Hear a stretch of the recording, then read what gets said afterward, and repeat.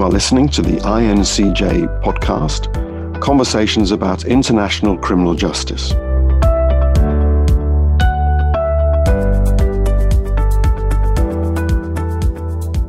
Hi everybody, welcome to an INCJ broadcast and YouTube on aphantasia. At INCJ, we want to give people a conversational opportunity to explore a wide range of topics. And this is a first for us, two very different colleagues from the criminal justice world who both have aphantasia. We hope that listeners and watchers will find this interesting and thought-provoking.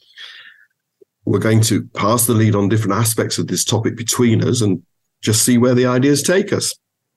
If you want to find other discussion items, you can find us at criminaljusticenetwork.net or on Twitter at INTCJ Network.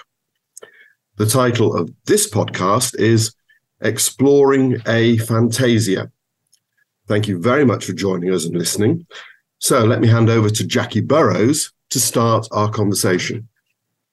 Hey, thank you, John. Well, first of all, possibly I should introduce myself a little bit. I'm a senior lecturer in criminology at Sheffield Hallam University. And I guess the pertinent bits of my history beyond that are that my educational practice background are a little bit more around various psychology jobs within the prison system. And I'm also a qualified probation officer. So I've got quite a passion for psychology, and I'm one of those people that's come into criminology a little bit kind of sideways. I'm not an expert in what we're going to talk about. This is very much a kind of speculative chat from two people who kind of have this personal experience and have been reading around it. But I guess the first thing we should probably do is just clarify what aphantasia. I'm not sure we've fully worked that one out yet. Just to explain a little bit about what it is. So I first came across this not through any of my psychology reading or anything else that I've been doing. I actually came across it through the comedian Richard Herring, his podcast and him chatting about it. And I'm also aware it's been discussed in other podcasts by other comedians. So No Such Thing as a Fish. It's also popped up there because some of those people have aphantasia as well. And what we're talking about is essentially having little or no mind's eye, so cannot visualize. And although it's been talked about for quite a while now, it's only really named in 2015. So suddenly there's been this surge of people becoming aware and talking about it. I mention it to other people and they kind of go, oh, yes, or they're kind of, what the hell is that? And what we are talking about is maybe 5%. That's, I think, the kind of upper end of people I've seen affected, but maybe like 1% of people who are really, really fully mind blind. And if people want to think about that, maybe one of the things you can do is just try to visualize the face of someone that is close to you, or maybe their whole body. Kind of think about the detail you've got there, the sharpness of the image, the color, whether you can imagine them moving. If you've got their full body, can you imagine them walking and so on? And I know that when I try and do those things, I have got virtually nothing. So it's not entirely nothing, but it's pretty much that there is nothing in my head. So even for people I'm ultra familiar with, really close to, I've got virtually nothing in my head. And if I shut my eyes, it's even worse. Some people say do that to try and help you. And if I shut my eyes, I've just got nothing but, those swirly patterns that we tend to get. And when I talk about this to other people, that's often the thing that seems to trouble them most, that idea that I can't even visualize people that I'm close to.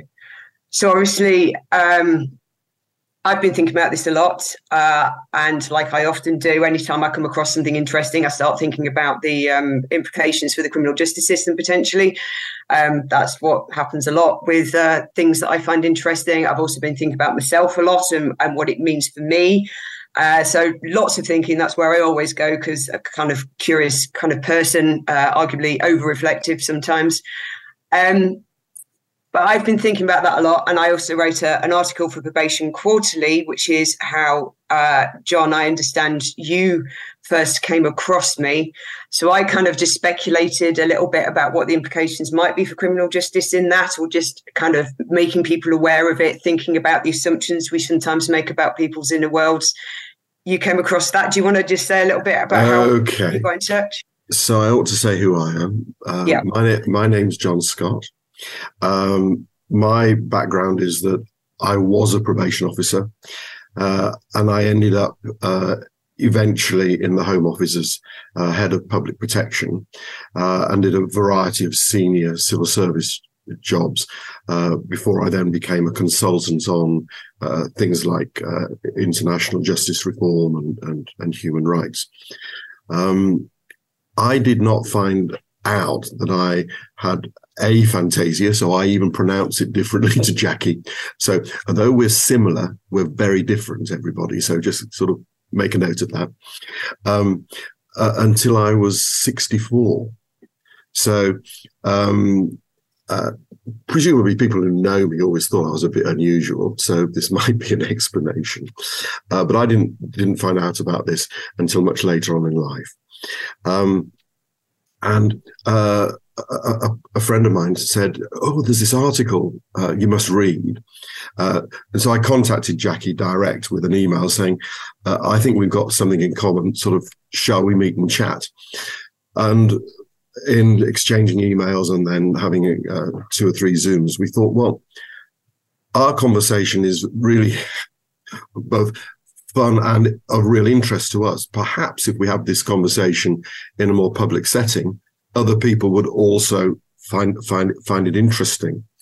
I'm wondering so you found out about it just by reading some comedian stuff? Oh, it's one of his podcasts. Yeah, he interviews different guests. But he mentioned it because he had it. And it seems to me a lot of people are finding out about it, certainly initially, through sort of less formal channels, although there are obviously a lot more kind of more formal things, the BBC doing things covering it now. Well, I found out that I was different to other people when I was asked to lead a series of meditations at church. And I read English at university, and I always thought the concept of the mind's eye was just a lovely image, a metaphor. Because when I'm probably more extreme than Jackie. I have absolutely zero ability to visualize. So whether with my eyes open or my eyes closed, I just see black. The swirly stuff, yes, but complete black. And I do not dream visually either. So I do not think in pictures. I think only in ideas. So how did that go for your enjoyment of reading, therefore, with your degree and so on? I know that I get really frustrated if something's got pages with a visual description. I'm like, get to where something happens, somebody say something, something. Okay. Well, I read it and used the language. I was interested in imagery. I was interested in the pictures that people were trying to draw. I was interested in the connectivity and the structure. So I enjoyed the skill of the writer, but I wasn't trying to create a film in my head. So I've got a really good friend who, as he reads a novel, like creates a film. So he's sort of like creating visual sequences as he reads a novel. Now, I wasn't doing that. So I'll give you an example. You hear people go to see a film and they say, "Oh, I hate the film that's based on a book, because it wasn't as I imagined it. It spoiled the book for me." And I thought, well, that's stupid. It's just somebody's version of the film. But I didn't have any pictures in my head. So the film couldn't spoil the book. And I'll give you another example of something that shocked me. You know how people say, well, just count sheep and you'll go to sleep. Well, because I couldn't imagine sheep jumping over a fence or through a hole in the wall or something. Well, that was a stupid way to try to get to sleep, because I couldn't create pictures in my head, so I couldn't get to sleep that way. So even though I knew these ideas and other people but I never actually thought that I was different to anybody else until, as I say, in my 60s, I was asked to lead a series of different types of meditation. And there were some meditations that I could do very easily as an intellectual discipline. But of course, visualization as a form of recreation, as a meditation, form of meditation, I could not do. So I thought, well, I better read up about this if I've got to lead a meditation exercise based on this. And it was like a really shocking self-revelation that 99% of the rest of the population genuinely could recreate pictures in their head. So I'll give you a shot. If I close my eyes, I cannot see a picture of my wife or my children. I can't recreate that in my head. And people are really shocked when you say that to them, but I just don't have that ability. And in my reading, as part of this discovery, and I recommend if people want to find out more about what it's like to have aphantasia, there's a bloke called Blake Ross, who's the co-founder of Mozilla Firefox, and he found out that he'd got aphantasia in his young 30s and has done a fantastic Facebook entry on this. It's like an article, and it blew his mind that other people could visualize.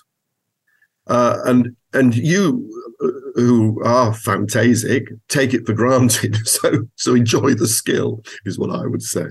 So that's how I found out about it, Jackie. And because we made this connection, we've found similarities and differences, haven't we? And it has had an impact on our lives, I suspect. Can I ask you what your reaction was? Because mine was first like full on curiosity. I need to reflect over my entire life and work out what impact this has had. Partly also feeling a little bit stupid that I hadn't realised earlier, but also I kind of experienced a little bit of a sense of loss, I think, and jealousy of other people. What was your reaction? Well, I wasn't. I was surprised because you tend to assume that the way your brain works is the way everybody else's brain works. And that's a bit of a shock because, of course, I knew that isn't true.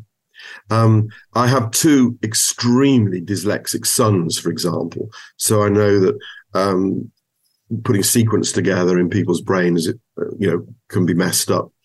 So I know about that not everybody's brain works the same way. And hey, presto, one of my two sons is also aphantasic. So, and we did some rapid testing to see if any of my grandchildren are, if either of my parents are. So we looked really quickly, and only one of my blood relatives looks as if they are aphantasic, and that's my older son. So we did checked out to see if any of my friends had this experience, and none of them do. But I wasn't, because it hasn't seemed to be a disadvantage to me. So give you an example, Jackie. I was always described as the ideas guy. And of course, I think I've developed alternative ways of learning, alternative ways of thinking, and I've never been blocked. So if there was a problem, I was the sort of person that was used in the group to think, well, come up with an alternative. And I guess that, so for example, some aphasics are awful at directions or getting, but I'm quite good at maps. I'm quite good at getting myself out of a problem. So it is strange, and I don't know how that is, but it looks like my brain found alternative ways to handle problems. And say, for example, you said about reading, I read English at university. And I love books, I love novels, I love poetry, I love imagery, but I don't recreate pictures in my head. I think I enjoyed the ideas in books. And I also enjoyed the word pictures because actually they compensated for that. I couldn't see the picture in my head. I enjoyed the skill and the recreation that the author was conjuring up. I liked that. I have a similar thing. I like ideas being conveyed to me neatly. I like use of language. I enjoy words, but it is very much that I am enjoying the words and no visual. Yeah. But funny enough, in poetry, which you could say is the densest, most intimate form of capturing ideas and feelings, I think that intensity I perhaps enjoyed even more than maybe the word picture film, rolling film of a novel. I enjoyed poetry as well for that reason. So it could be that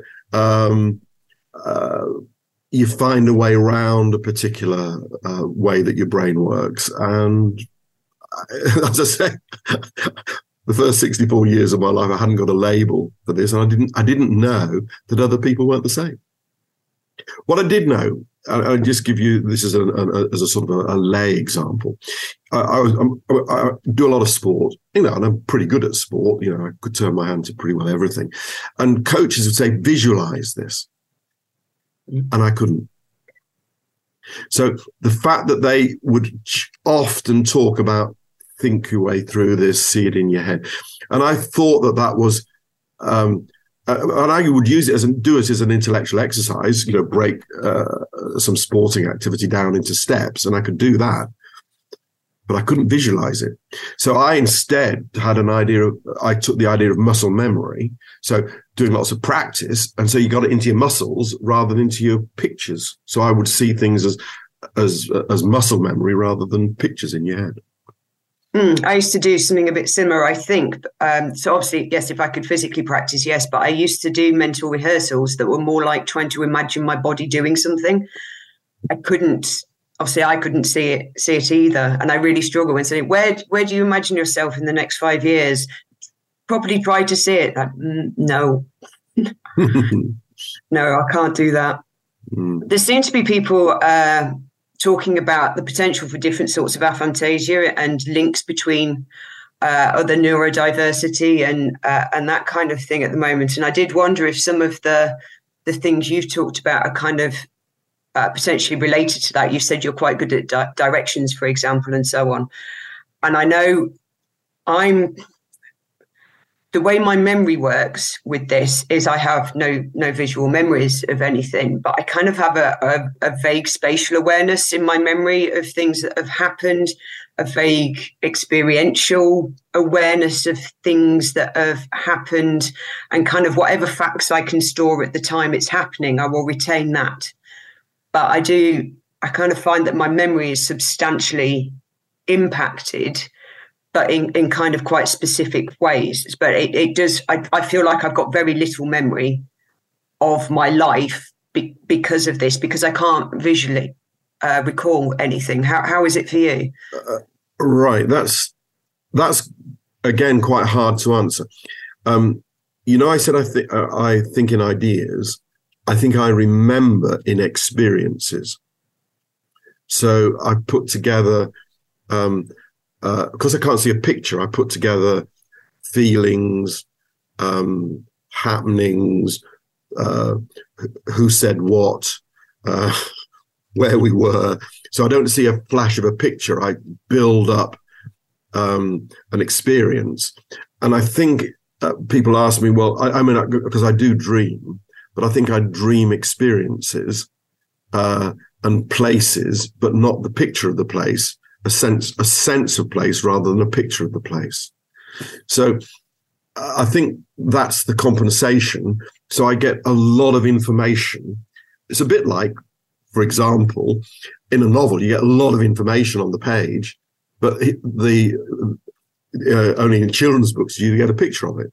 So I get a lot of information about an experience, and that's what I remember, Jackie, I think. So if I'm... So people say, gosh, you remember a lot about that. Because I suspect that if you have a visual memory, then that's so strong, then that's what you hold on to. But I don't have that. So I've had to work to remember other things. I think that's how I get through it. I find it really difficult. It's one of the things that has particularly interested me about me and my life.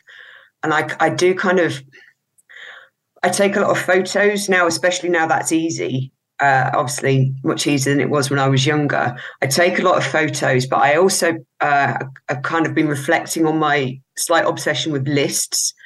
And I think it's because I feel like my life hasn't really happened unless I'm photographing it or ticking off things on a list.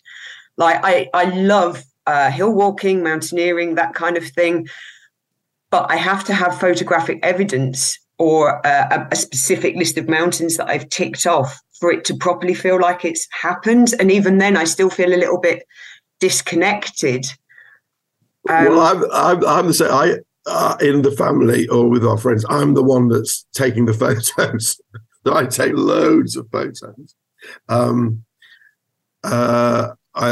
have lists to be organised. Maybe you were just 21st century before your time, Jackie. Sort of getting the video rather than having the experience. I'm not sure. I take photos, not instead of having the experience. I think because being in the moment, I think can be a rather important thing. Because if you can't hold on to a picture, you've got to intensify your experience of what else is happening. So, for example, I did quite a lot of acting as a young person, and really concentrating on where you were in the scene helped me remember my lines, helped me put effort into doing the part well. And I suspect that taking that into life is also rather important for me. But let's talk about learning, because, preparing for exams, did you find that hard? Oh, yes. Is that a sore point? Yes, I really struggled. And I know one of the reasons I was very grateful for the advent of computers is it's aided how I learn. So for exams and things, I struggle to remember things. But I also struggled to organise them in my head. And if I only had a tiny bit of scrap paper allowed to me in the exam or something, I felt like I couldn't organise my thoughts. And I certainly didn't really have time to organise my thoughts particularly well in an exam environment. So I used to memorise entire essays to try and regurgitate. And I've met somebody else who also has very little imagery going on in their heads, and they said they did the exact same thing as well. So that's one thing I did. But I'm also aware that the value of computers for me is if I'm doing something that involves material I'm super familiar with, like if I'm trying to plan a lecture or something now on a topic I have a reasonable degree of expertise in, I can kind of start planning that in my head, because I'm familiar with it and I can see connections between it and so on. But if I have to, if I'm doing a new qualification or something, I'm learning new things, I have to do a thing that I call, this is gross, but I call it vomit on a page. I have to literally shove all my ideas out in front of me so I can start organising them outside of my head, because I can't visualise them and do that working out. I have to get it in front of me, be able to actually see it to do that. So that's two of the things that I think are probably directly linked to my aphantasia, is my weird approach to exams and my approach to at least trying to organise new information, especially if there's a lot of it. I'm wondering if personality comes into this a bit, because you had to get it out and then shape it. Is that right? Yeah. Okay. I was a bit different with exams in that I sort of took the line, and it depends a bit on what subject you did. So I did arts. I wasn't really very good at sciences because I couldn't hold on to facts. I didn't have any, photographic memory. So that's at the other end of this spectrum, where you could look at this page and sort of see it again and reproduce it in your head. So jealous of those people. I mean, that is respect everybody out there that can do that. But just bear in mind that Jackie and I cannot even see headlines to remember. So we had to find another way of doing stuff. So what my approach to exams was, you've only got, let's say, 45 minutes to write an answer. So work out what the most likely questions are going to be, work out what the topics are going to be, and have 3, maybe 4 good things to say on each topic. And then go in there and give a really good go at those 3 or 4 things. So my approach was, you can't possibly learn the 750 things about this topic. So go and get the 4 really good things and then be creative in the exam. That's essentially, so from A levels onwards, that's how I tackled it. I think you're probably right that there's other factors at play here about how we respond to this and enact it, because I do have high levels of anxiety, certainly higher levels than it sounds like you ever experienced. And so to me, the option was, you need to learn everything, just literally learn everything, cover off every base, and then that will be okay. Well, it's not ideal. Yeah, but it hasn't done you any harm, has it? Honestly, I think it probably has. I certainly did worse at exams than I did any other kind of type of assessment. And I think you can worry then that reflects how clever you are or your ability, when actually what it reflects, as a lot of people with various issues know, is it arguably only reflects your ability to regurgitate information. Right. And bear in mind that I could be a huge loss to science because I thought very early on, I dropped biology because I really liked it. I thought, learning a whole load of facts isn't really going to suit me. So I went I think I did geography instead, those sorts of things, made those choices.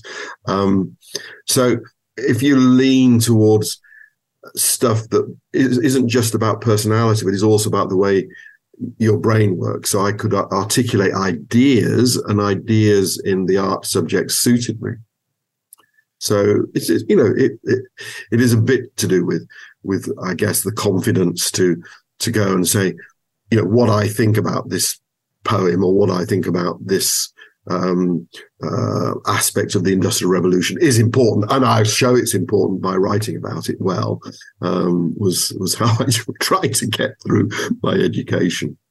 But one of the things perhaps, Jackie, the people listening and thinking, well, how do you find out so people think for themselves about whether they've got any aspects of aphantasia? I think there's something called the VVIQ that people can think for about themselves. Could you perhaps get people to consider how they could test themselves? That example I gave early doors was kind of based on that. I mean, some people just like to pick something very simple. If they're having a chat with friends, for example, so sometimes people just want to pick a very basic thing like an apple and then just compare what they've got in their heads. So thinking about how sharp are the lines on it, how bright and colourful is it? Is it a bit smudgy? Is it a bit grey? Can you rotate that image in your head? With that particular questionnaire, the idea of thinking about people's faces and whether you can actually imagine their gait when they walk and that kind of thing, that's taken off that. And I think we'll provide a link to that to go with this recording, so people can have a little look at some of the items that are in there and the explicit kind of framework for answering, which is basically the degree of clarity with which you can see the different things that's suggested. But it's usually about picking something that's familiar or that most people could visualize and then just seeing how you go with that. And as you've suggested, you've got absolutely nothing. And when I try and visualize an apple, a family member, it doesn't really matter. I have maybe got the faintest idea of it's more like a feeling that I'm thinking about those things. I can see virtually nothing. I might have a sense vagueness of colour, but it kind of feels like it's right on the periphery and I can't look at it. And so there's nothing there, but it is arguably more like a continuum. So there will be these people who are super awesome, amazing, vivid worlds in their heads that just sounds kind of mind-blowing to me. So there will be people at that end of things, but also people in the middle, kind of, well, yeah, I could see some stuff. It's quite nice, thanks, but it's not hyper full of colour and vividness and all that stuff. But they're also not like us with a kind of empty head going, no, nothing there. Yeah, one of the things that I was advised to do when asking children is to get them to imagine a tractor, because that's sort of like an everyday thing, that's an imaginative, creative thing. And, even 3 or 4 year olds know exactly what a tractor is. Not to describe, can you see a red tractor, but to say, right, close your eyes, can you imagine a tractor? And I've got 7 grandchildren and they all could. And say, now, where is it? It's in a field. And what sort of field is it? And what colour's the tractor? And who's driving the tractor? And has the farmer got a hat on? And honestly, it was quite extraordinary how one child was saying, he's got a flat hat on and a checked shirt. I mean, you wouldn't believe how precise this visual imagination was, but they all could have different colours, and it was as real. The creation of the picture was as real. And this is Grandad thinking, I cannot do this. And that was lovely that they didn't have that disadvantage, but their visualization abilities were absolutely rock solid. And as I say, out of the 7, pretty well all of them had medium to high visualization abilities, which is strange, isn't it? Okay, I'm wondering, do you think it would be good to move on to think about what the implications for criminal justice might be, Jackie? I mean, sure, but this obviously is very speculative, and I'm curious to know, if people are listening to this, kind of their take on things as well. But I'm kind of aware that I had some personal kind of concerns, but also it made me start thinking more widely about other people in the criminal justice system and so on. So one of the first things I was very aware of is there's a couple of things happened in my life that have made me worry that I was going to come to serious harm. And looking back on those, I didn't really do much about it in terms of the criminal justice sense. But now I've started reflecting on the aphantasia and so on. Looking back over those incidents, I would be especially concerned about how credible I'd be seen as an eyewitness to those, because my memory of it just doesn't work like a lot of people. And I think if that assumption that everyone thinks the same, we already have false kind of understandings of how eyewitness testimony works and how people's memory work. A lot of people still seem to think they work exactly like video cameras, when actually people's levels of suggestibility and so on are much higher. I'm sure I'm saying things that a lot of people are already aware of anyway. But then if somebody like me comes along and gets asked about detail, I have none. So in the things that happen to me, I have a sense of space, sort of a bit. I have a sense of movement for some of those things, but one of those incidents, I got grabbed from behind. So I have very little sense of it beyond kind of knowing there was a space to this side of me and there was a building to the other side of me. That's kind of all I really had. But I do, even though that particular incident was a long time ago now, I can still remember my decision making. So I still remember the mental checklist I went through of what I might be able to do about this situation. So that to me is very clear, but I couldn't fill in any details. And I also wonder if people started picking me apart if I tried to identify someone. It's that kind of weird thing of, I know if I've met someone before, so I see them again, and I know I've met them before. but I can't describe them. So when I meet a classroom full of new students, for example, and they're all chatting, I will probably remember pretty much everything they've said to me. I will often also remember where they were in the classroom in relation to me, but they have no faces. So I start to have to build up factual profiles about those people to link the things they're saying to. So I really struggle. So if I was needed to be an eyewitness and people say, describe the face, whatever facts I could retain from that incident, I might be able to repeat, but it just wouldn't be the same because I can't conjure up that image in my head to then try and start explaining that to somebody. So I wonder then, would people not take me seriously if I then identified somebody and said, yes, it's that person? Or if under cross-examination, people start picking at the details. I mean, maybe that would be easier. Maybe I could just sit there and go, well, I've no idea because that's not how my brain works. Maybe that is actually a get out that would be useful. But I do worry about how credibly I would be seen. So that's one of my biggies. And obviously, this is something that I hope never impacts you, but potentially could. How do you feel about that? Well, I know, for example, that because I've done some work about learning skills, that visual sequential memory is absolutely vital to spelling.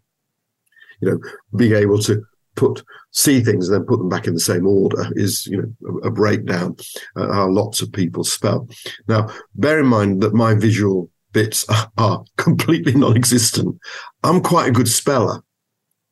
So how is that happened? When I've got two really severely dyslexic sons, like one of them is so dyslexic, he's almost off the scale. So I just know how things are spelled.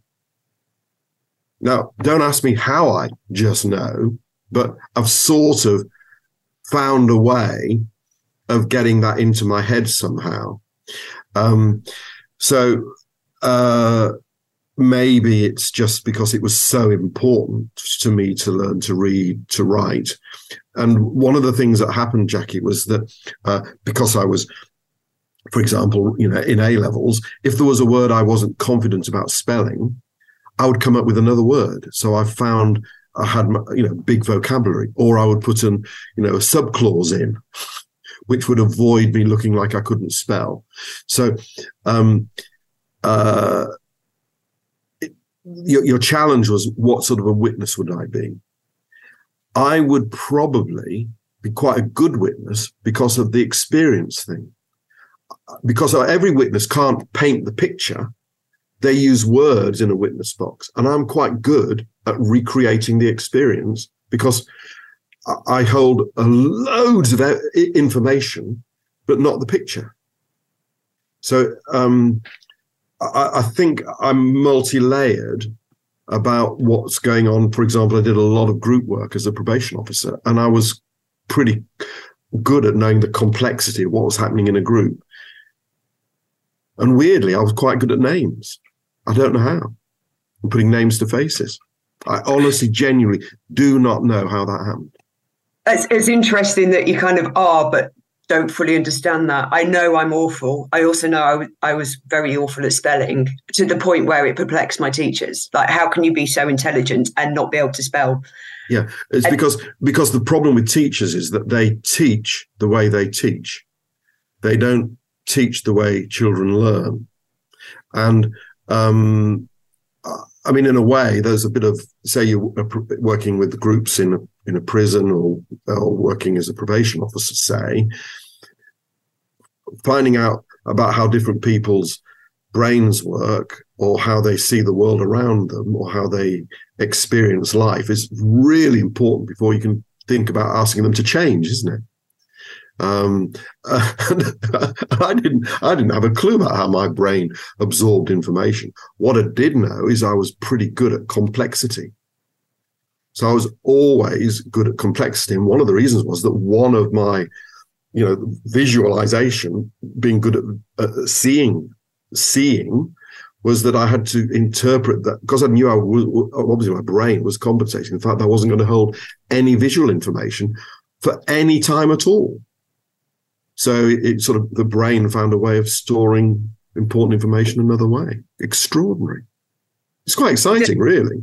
It is. I think there's a lot of scope to kind of pick that apart a little bit and get a fuller understanding of just human beings in general. Certainly, you seem to have been quite creative in your ways around this without knowing it. Like I understand a number of dyslexic people often are. You just find a way, hopefully. But it does make me curious. Like when you're talking to somebody who's, you can make very important decisions over their life. If you're a criminal justice practitioner, I worry about sometimes if people don't have much sort of autobiographical detail to their lives, they may look a little evasive, or if they don't have much descriptive detail in a particular event, they may look evasive. And I'm rather glad that I now know, well, that's how I might look, but it's not me being evasive. It is just a genuine thing that I don't have some of that detail.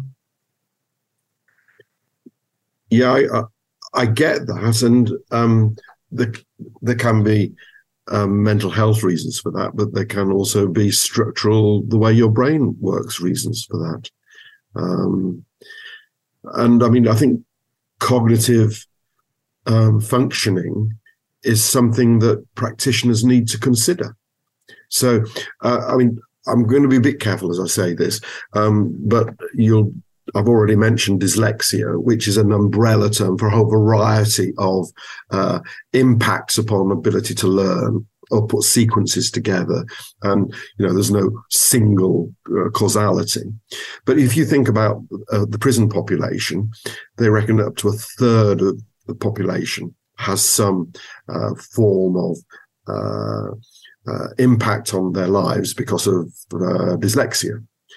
Now, that is much higher than the general population, isn't it?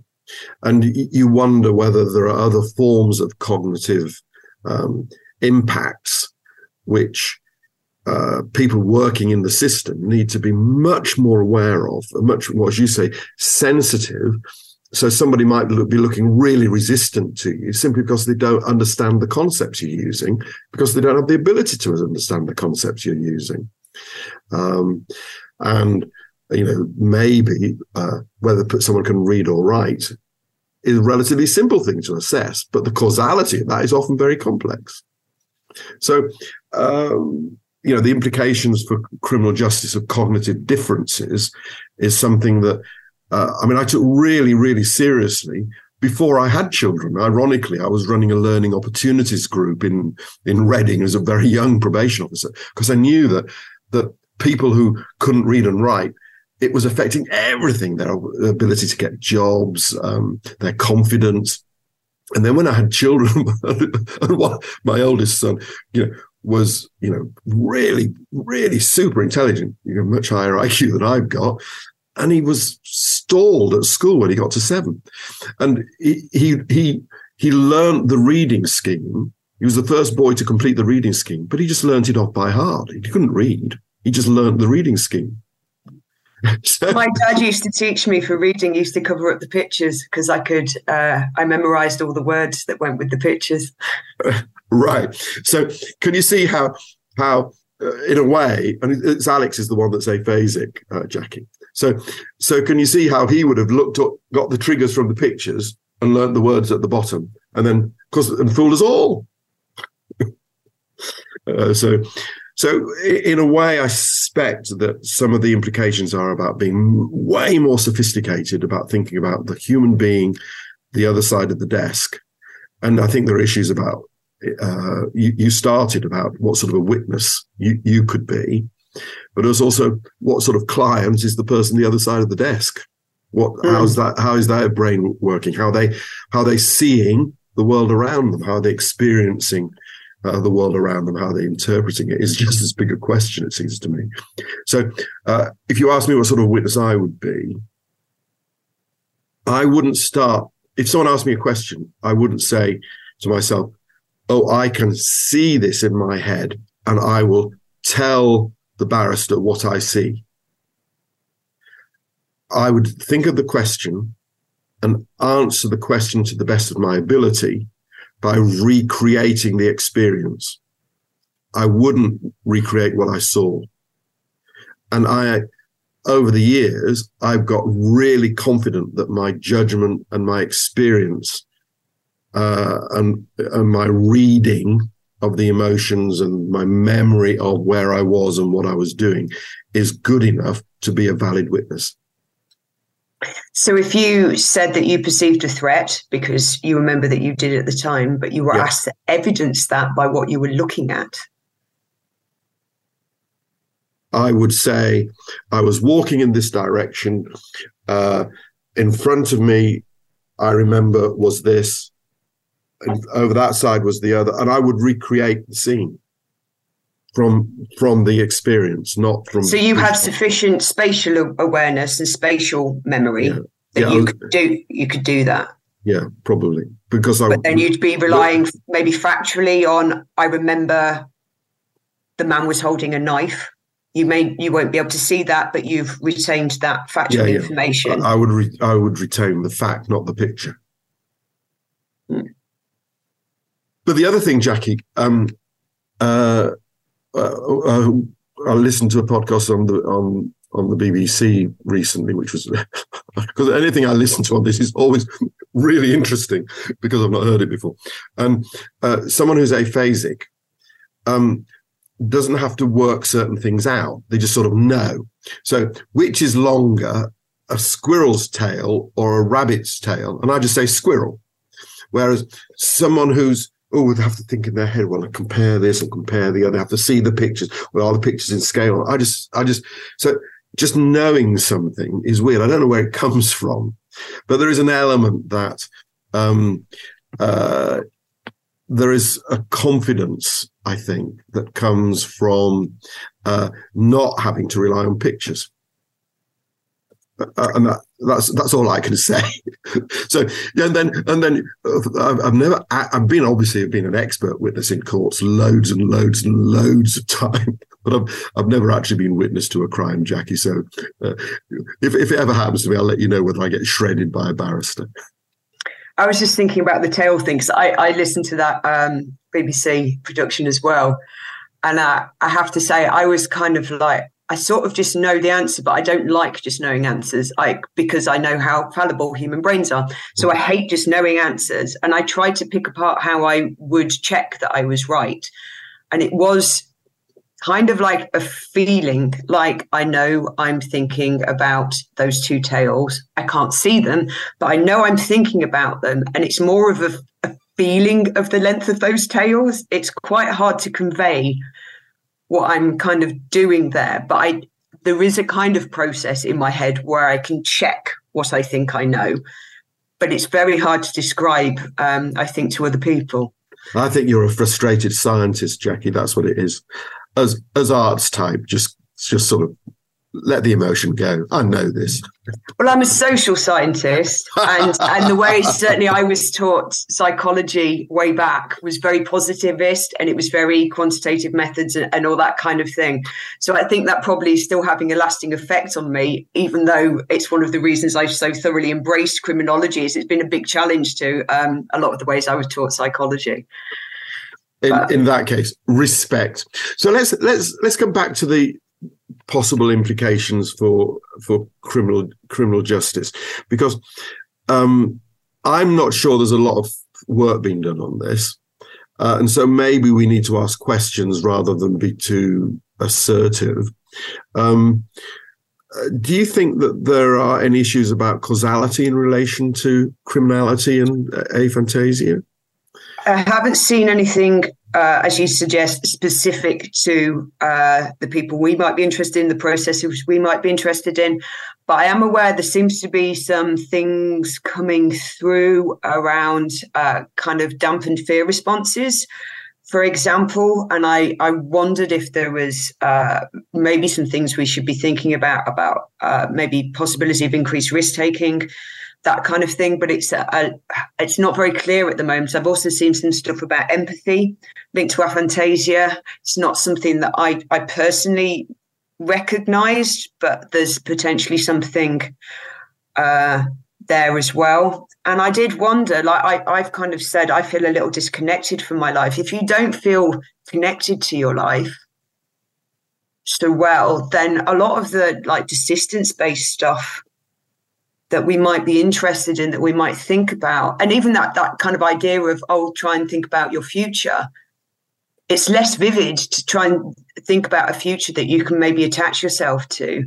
Or if you don't have a strong sense of self because you don't have those vivid memories of your life so far and what's important, who's important, if that connectedness isn't there, and it's very hard, well, it's harder to build it potentially. I'm not saying everyone feels the same way I do, obviously, but there is some sort of growing evidence that some of those things might be an issue. Then obviously for some of the people we may work with as practitioners, maybe some of those things are going to have an impact on how we try to work with them. It broke my heart when I started thinking about the importance of photography to me. It broke my heart when I thought about people who went to prison without thinking about sort of knowing they were going to go. And maybe they get there and your first night in cell and you can't conjure up any reassuring, relaxing images. You can't conjure up faces of your family members to try and have that connection. That must magnify any feeling of isolation if you don't have any like hard photographs to be looking at. Now, I appreciate like having hard photographs can be quite upsetting in a different way, but it must feel as that door closes, if you can't conjure up some of those connections in your head, as soon as you get off a phone to someone, as soon as you can't see them, there is arguably that magnified disconnect. And I don't know if that is true of people, but it felt very painful to me to kind of think that that might be the case. And obviously some of the other things we've talked about would apply, like, oh, how do you mentally relax if you're locked up with very few things around you? Oh, think of a lovely scene on a beach. No, I can't count the sheep. I can't do any of those things. So you might be able to teach them or learn some other things like progressive muscle relaxation and that kind of thing. But your head, and especially for somebody like me, so I have an overactive inner voice and I have nothing to distract myself from my overactive inner voice, which is very naggy, not very supportive and helpful sometimes. I can't then remove myself with a lovely scene on the beach. And I do think that there is arguably a higher level potentially of mental punishment when we're talking about people who are potentially in prison, but then some of these implications for how we might help them to manage that, how we might help them to think about a life that is different, how we might help them to kind of work towards that. So we're asking them to maybe work towards something they can articulate but not really see. We might be asking them to kind of build those social bonds, but they'd be social bonds with people that you can't imagine when you're not around. I wonder how strong all that stuff would be. Yeah. And so in a way, particularly if you're being cut off, say, for example, by prison or by conditions attached to a probation order or something, connectedness might be particularly difficult if you can't imagine or visualize.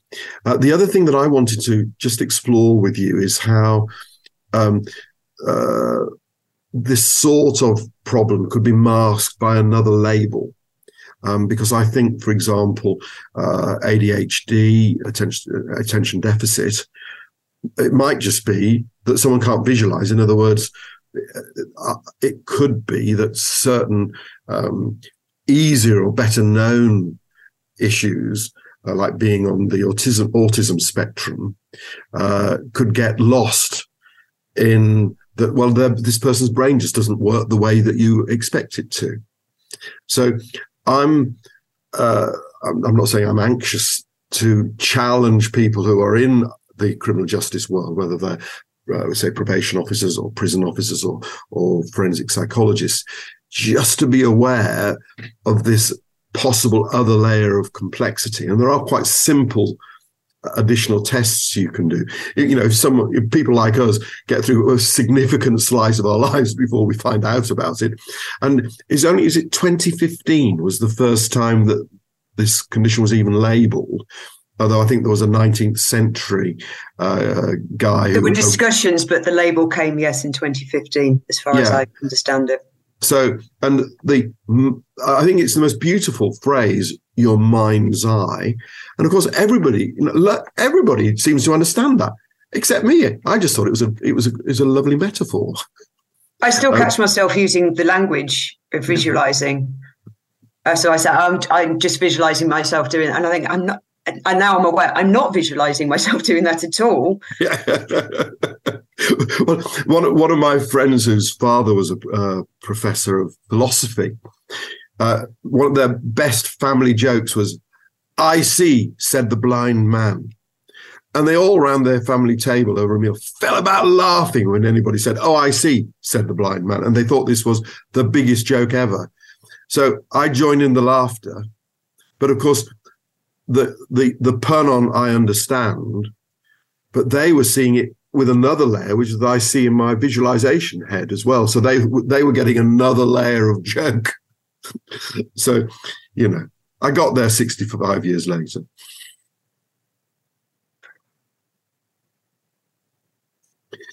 I'm thinking, are there any issues about interventions that we need to consider in the criminal justice field, whether because you talked about some people feel quite angry when they find out that maybe they've missed out.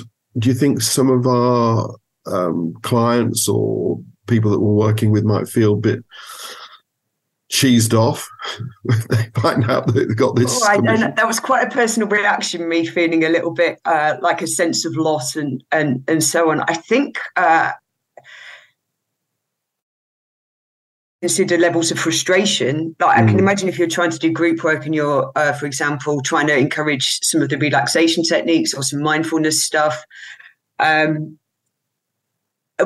it might kind of undermine the credibility of the people trying to teach it, I suppose, because you kind of just sat there going, why are you teaching me these things that I can't do? This, and why is everyone else doing it? This is weird. They must all just be pretending.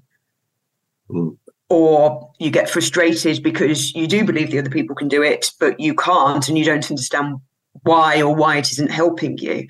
So I wonder if that kind of greater awareness of just general diversity and actually listening and trying to help people articulate what they're sort of experiencing, because it's quite difficult unless you've got the language to explain what you're experiencing. It's very difficult to explain it. So if you're a person who, like I've talked about spatial memory and that kind of thing, if you don't have that vocabulary to explain this, it's quite difficult to articulate your point of view. If you don't know the word aphantasia and aren't aware it's a thing, it's quite, you don't even know there's something to articulate, let alone how to articulate it. So I rather like having these conversations because it kind of, I hope, helps equip people to maybe just challenge themselves a little bit and to rethink the world a little bit and maybe be aware that we are still busy making assumptions, sometimes even the best of us, but also to potentially help equip people to explain their own experiences so that we can better share them. But I'm also aware, certainly when I was thinking through the things that had happened to me previously, the incident where I got grabbed from behind, because I had so little in my head about that, it was I couldn't, even at the time, I couldn't properly see the person who grabbed me because they were behind me. I had very little apart from this vague spatial memory, this vague the more concrete memory of what I went through in my thinking steps. But I'm also aware that when other stuff has happened to me, I have re-experienced them later on, so more like a trauma symptom. But it was very much the sense of movement coming towards me. Now, I think I've been spared some full trauma responses because I don't get a visual flashback. But I do get the sense of movement towards me and the slight feeling of panic. And what I found was, although it wasn't overwhelming, I couldn't do anything with it. So if we are potentially asking somebody to visually restructure, rescript something, I'm assuming there's probably going to be implications for that, because certainly it's not something I can do. So I kind of kept having this sense of movement coming rapidly towards me and a sense of panic, but I didn't feel I could process that anymore. I found it very difficult. I'm aware some interventions for trauma I know people have been talking about this. I don't know if it's been fully resolved, but they involve you visualizing. And some of the eye movement interventions are based around you visualizing the trauma as it happened to you. I think people are talking about other ways of making that work, but I'm not sure how effective they're saying they're going to be. And I would also just be aware that some things like mindfulness and even some of the basic apps for mindfulness, they kind of say, visualize your thoughts moving away like buses. All those kind of things feel like they're cut off from me for processing trauma, for processing anything really. So I'm speculating. I am aware there's a growing evidence base that kind of suggests that at least some of those things probably are worth thinking about a little bit more. But it does trouble me, and I wonder if it would, if some helpful practitioner is trying to suggest some of these things to people, if they're just going to feel like failures, they'll feel frustrated, or they'll just look at their practitioner like, you idiot, what on earth are you talking about? And just going, this person knows nothing. So going back to the idea that if a teacher is teaching a dyslexic child the way she or he teaches an ordinary child, then they're not going to get anywhere. You have to teach the way a child learns. And in a way, group workers or forensic psychologists or people working with people who have offending issues, you've got to make sure you're hitting the right notes with the person on the other side of the table or in the group. Okay. I'm wondering if we should try to move into whether there are any positives about this. Because I'm gonna start off by saying a positive for me. People perhaps will recall that I've done quite a lot of heavy end work with public protection.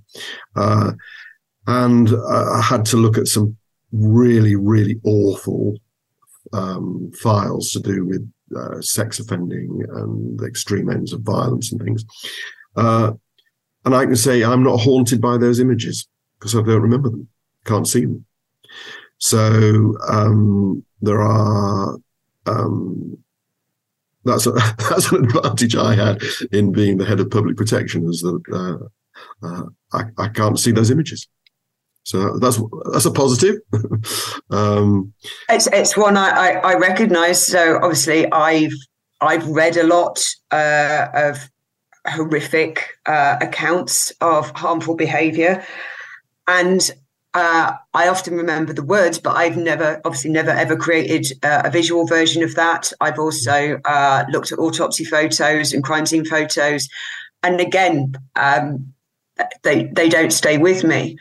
I might be haunted by a description of somebody's emotional reaction or something that may stay with me a little bit more. But absolutely, I'm with you on that as a positive potentially. And I guess that's why some people may be concerned it might be linked to empathy, but I don't feel that it has particularly hampered my empathy. I've always tried to pay attention in a moment. I've always tried to ask questions and listen to other people. So I don't feel like it's hampered me necessarily in that regard either. I'm seeing that as a positive. Yeah, and also I remember you saying to me in another conversation, Jackie, about you felt it helped you live in the moment better, and that made me think because I knew I wasn't ever going to take a picture away. I was looking and thinking and trying to feel what was happening. So maybe I was trying to absorb more than just to take a snapshot and get a picture. So I think I was probably trying to operate on more levels than just get a picture. So maybe I'm wondering about living in the moment meant I was trying harder subconsciously to get in tune with the moment through things other than just seeing it. That's lovely to hear, because I have to say, I need to slightly correct you. I actually really struggle to live in the moment.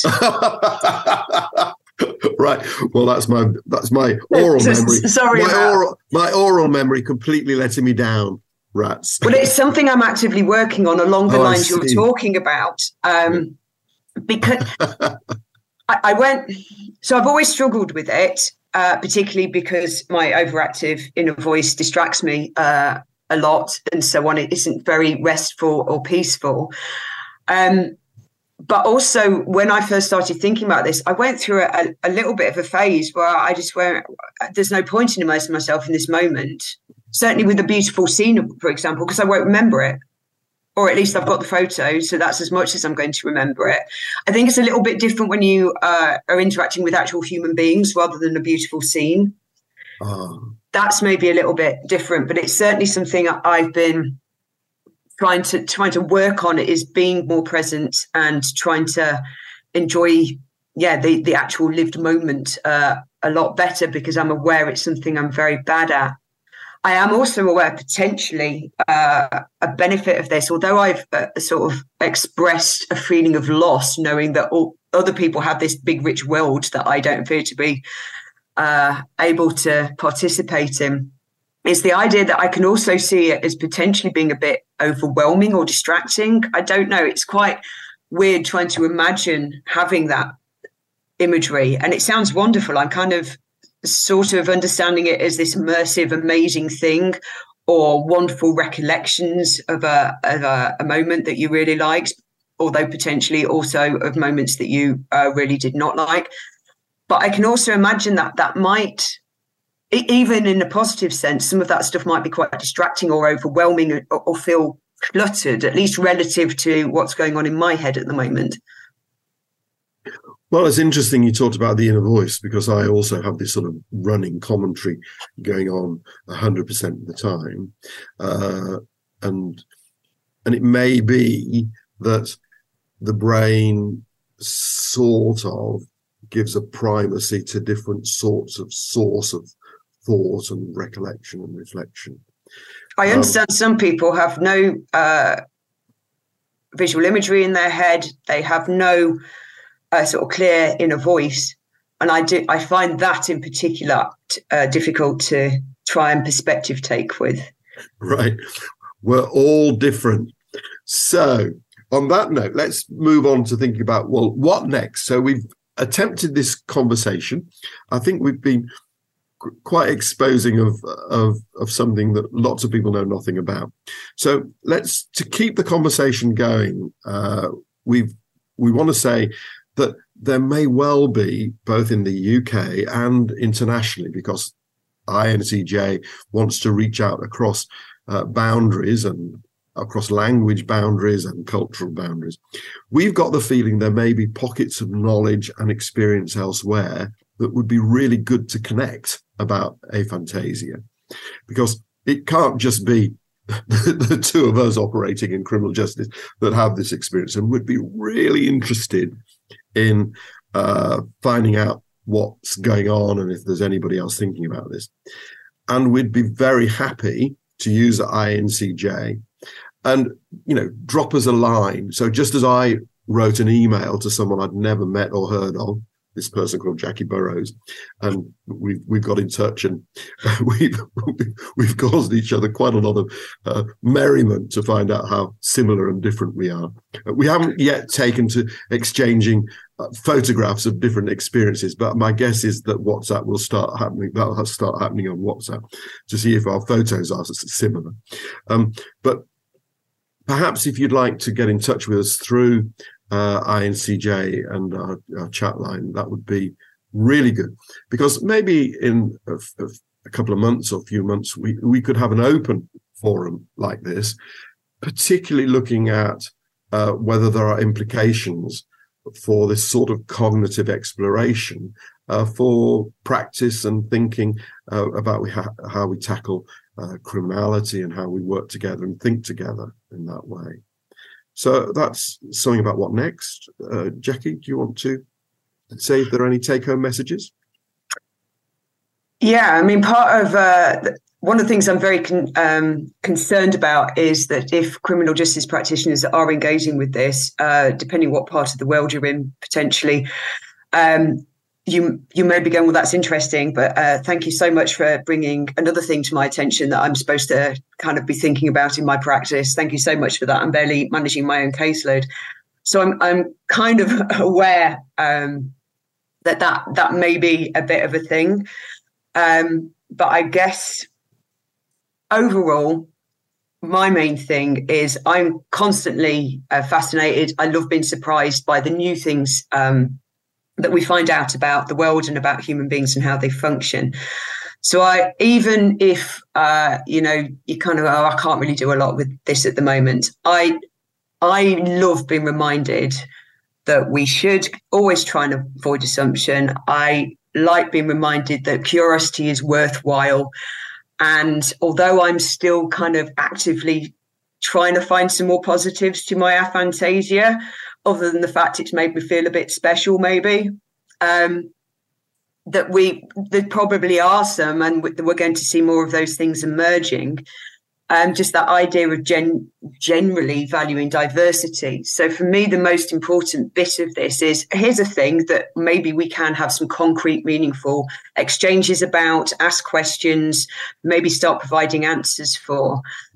But just that overall idea of be curious, listen to other people, swap stories, try and avoid assuming that just because your brain works a certain way that somebody else's does, and maybe, trying to actively find the benefits and the excitement and the interest of people's different brains. I guess that's the main thing I want to think about, and it's arguably maybe a bit more approachable for a lot of people who are under duress with their caseloads and things at the moment.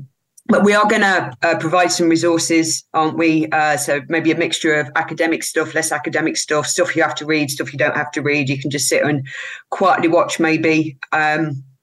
So hopefully some people will find a moment to engage with some of those if they're interested. I love talking about this stuff, so I'm happy to hear about other people's experiences, their own things they've been thinking about, things that might concern them about how they interact with others. Any of those things I'm interested in.